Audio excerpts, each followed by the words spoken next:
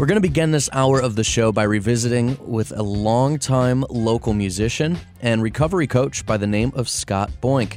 You might remember at the height of the opioid crisis, he was one of the first to not only demand local venues and bars to stock Narcan kits, which are used for overdoses, but was training bartenders and waitstaff to use those kits to save lives. He received a lot of media attention, including here on Culture Shift. You can actually check out that interview with Scott over at WDET.org. And we wanted to bring him back into the fold today to get a better idea of how those who are in addiction recovery are faring in the age of COVID.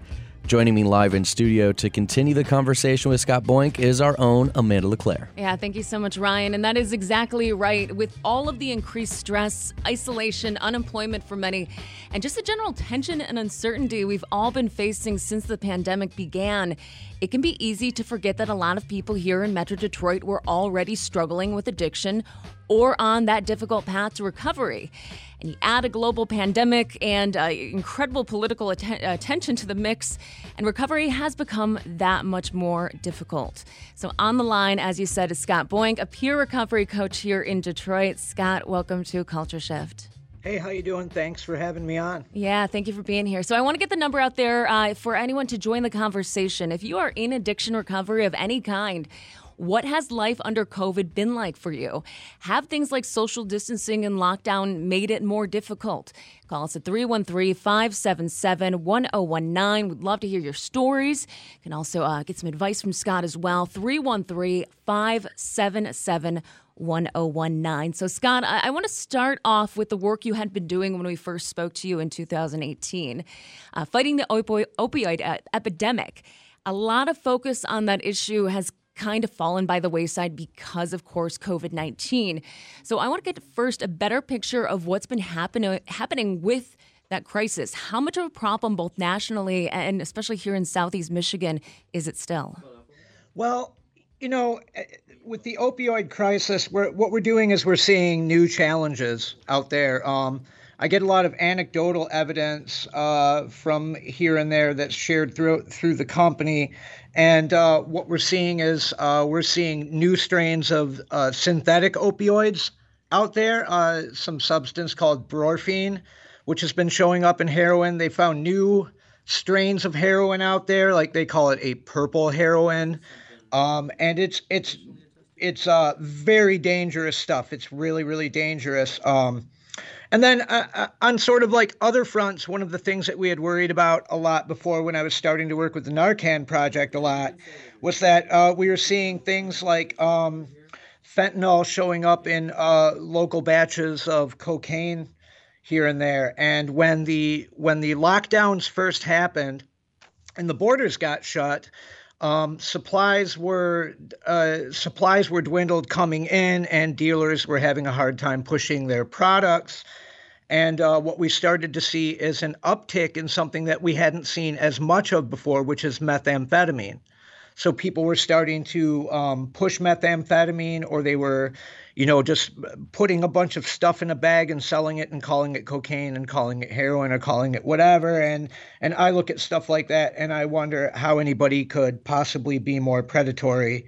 But it is what it is, and it's out there. So that's sort of what we've been seeing on those fronts, is things have sort of just gotten a lot more dangerous. Yeah, so the drugs have gotten both uglier and just you don't know what you're getting at this point. Uglier is a really good way to put it. And also, I mean, we're trying to stem the tide of the initial wave of sort of like disinformation and rumor that overtook everybody in the entire world when the pandemic first started. And the first wave of rumor that we had heard was that people were unavailable to get treatment. You just couldn't go to treatment anymore. Everything was closed. And we would hear that from people that like, oh, I didn't think, I had heard on social media that I couldn't get help, or it was too hard to get help, or that places were shut down. And places weren't shut down. I mean, like every restaurant or every gym or everything else, of course, they're running at diminished capacity right now for social distancing, but but everybody can still get treatment. I mean, I can later on in the interview drop a lot of phone numbers really fast, but that was a big one, was people just thinking that they couldn't get help, or they couldn't go to an emergency room, or they couldn't do anything about their situation, and that was false. So that was like the first thing, was just trying to remind people that help was available. Yeah, and I want to get more into that, but we do have a caller on the line again. 313-577-1019. We are talking to Scott Boyink, a peer recovery coach here in Detroit, about how people who are in addiction recovery have been coping during COVID. And on the line with us right now is Bud in Livonia. Hi, Bud. Hi there. How's it going? Hey, welcome to Culture Shift. So you actually have something to say about the access to drugs and how you've kicked addiction in the past, right? Yeah, I mean, I got over an opioid addiction a while ago, and more recently I stick to things more similar to methamphetamines. But you know, I've been in the drug culture in Detroit for a long, long time. Oh, and Scott, I really appreciate all the work you've done. You've literally saved people, you know, by having Narcan available on Hamtramck over the years. You literally saved people that I know. So Well, I really thanks. appreciate that. Oh, and I love Helm Health. But all I wanted to say was that it's gotten easier to access harder drugs during this pandemic, and the isolation has made everyone I know that use drugs use more, you know, and not just street drugs, but prescription drugs, whatever. It seems like people are isolated and using them like crazy, and it doesn't seem like there's many outlets right now to shift the focus off of, you know, yourself and your misery and you know what you feel like you need, self-medicating. Thank you so much for that call, Bud. And Scott, yeah, I would love you to respond to Bud there, but that issue is so huge, is the isolation and the boredom that comes with lockdowns, like we are about to get into again for the next 3 weeks. The isolation and the boredom is just crushing for some people. And I mean, there's been a gigantic focus to moving things to virtual, to like, instead of being able to go to, you know, like an in-person recovery meeting like we could just a little while ago, everything has shifted to virtual, and everything has shifted to telehealth. And you know, it's great that people can still reach out and we can still talk to people. I still talk to people on the phone. Sometimes I talk to people over telehealth, but it's different than that, like, in-person contact when you're sitting across from another person, looking them in the face, you know, and it's that lack of like actual physical human contact can really dampen people's spirits. And then just the sort of general malaise about not being able to be out in the world and engage in the activities that you would normally engage in, that let people blow off some steam. It does push people toward, you know, it removes some of their outlets. And I mean, I hate to see it. I mean, I'm a musician, and we're not playing. My bands are reduced to text chats, you know, trying to make sure everybody's still okay. But I just try to remind people that, like everything, this is only temporary. This is temporary. Sure, we're not sure how long it's going to be, but it is temporary. Just like your cravings, you know, just like your problems, this is just temporary, and there will be a light at the end of the tunnel at some point. Again, we're talking with Scott Boyink, a peer recovery coach here in Detroit. If you want to join the conversation, if you're in any kind of addiction recovery, or you have friends that are, what has life been like for them under COVID? Or for yourself, have these things like social distancing and lockdown made it a lot more difficult? You can join us at 313-577-1019. Again, 313-577-1019. Now, Scott, I think, you know, one of the other big issues, as we've been talking about, is the isolation. And if you don't have a large, you know, close family, and you're just sort of hunkering down by yourself, it can be really hard for friends and family members to recognize the signs of somebody relapsing back into an addiction. So what can friends and family do to see it and to help a person who's dealing with recovery? You know, what I would do, what I would tell people is to just keep monitoring that person and notice anything that you can and changes in their moods or their habits, the same way that you would pre-pandemic, I mean, we try to get to know people or understand how they work, but I would try to get people in touch with the system as quickly as possible and remind them that help is available. I mean, you can do online meetings. AA.org is having meetings. Virtual-NA.org is having meetings. SmartRecovery.org is having meetings. And all emergency rooms are open. You can still get placed in treatment. But, I mean, it's going to require a lot more dialogue since everything is more over the phone. I would be very direct with people. I mean, I wouldn't try to beat around the bush the same way that some people will.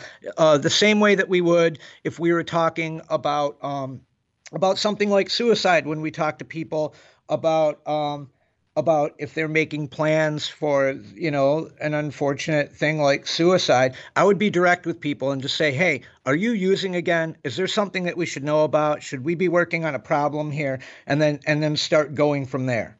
And Scott, we're going to bring out another caller here in Jerry from Grosse Pointe Farms. Jerry, welcome to Culture Shift. Hey, thank you very much for calling on me.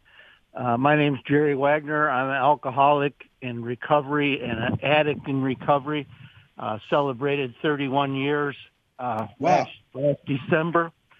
And Jerry. When I came out of treatment at Maple Grove, I started going to NA, Narcotics Anonymous, and AA, Alcoholics Anonymous, but I tended to gravitate more towards Alcoholics Anonymous, even though I had a dual diagnosis of alcohol and cocaine at the time.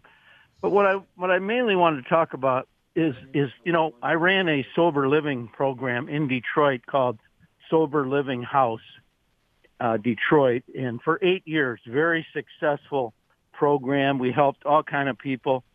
And one day the Detroit Building and Safety Department came around and they said we were running an illegal treatment center. And they told us that we had to kick the people out. And they threatened us with $5,000 in fines. And it was just a horrible experience. My wife and I went down to the city to talk to some of the people in authority down there in Detroit at Coleman Young Center, and they were totally unresponsive. And they said, we don't want that sort of thing in our neighborhoods.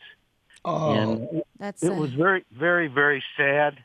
And a couple of people since, that were there, I had to place them in places in East Point and other more friendly locations, more friendly jurisdictions. And it was just a very sad thing, very sad. Jerry, what year was this that you said that this happened at? This happened about 4 or 5 years ago. Okay, so Scott, has the conversation around addiction and helping folks, has that changed as far as, things that the local governments are willing to do?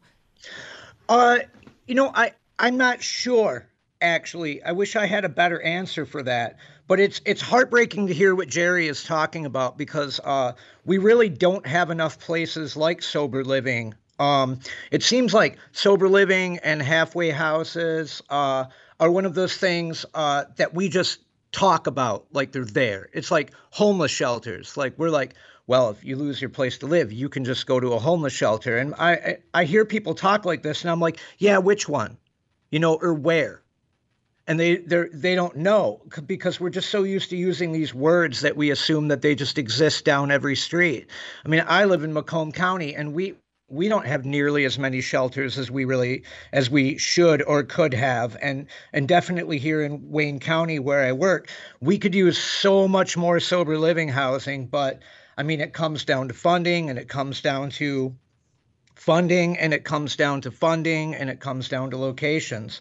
So, I mean, if he was doing good and helping people, I hope he gets some rewards from that, later on for sure. And I'm sure he has in the past, but it's heartbreaking to hear that a place was closed out of bureaucracy.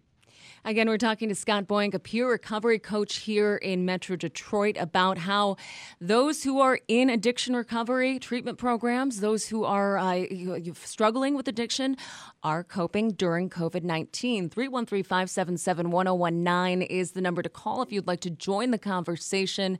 And Scott, we got another caller on the line. I'd like to go to Amanda in Mount Clemens.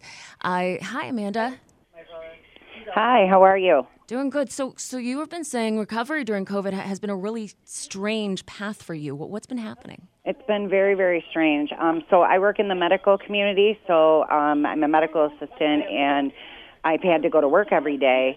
But there's a lot of people who their businesses are shut down, and I just got my 7-year chip 2 weeks ago, and I've been saying, yes, we don't like the Zoom meetings, we don't like the telehealth things, but we have to stay in contact with each other. It's so important because there were a couple of people I saw just since March that, because of the no in-person AA and NA meetings, they committed suicide.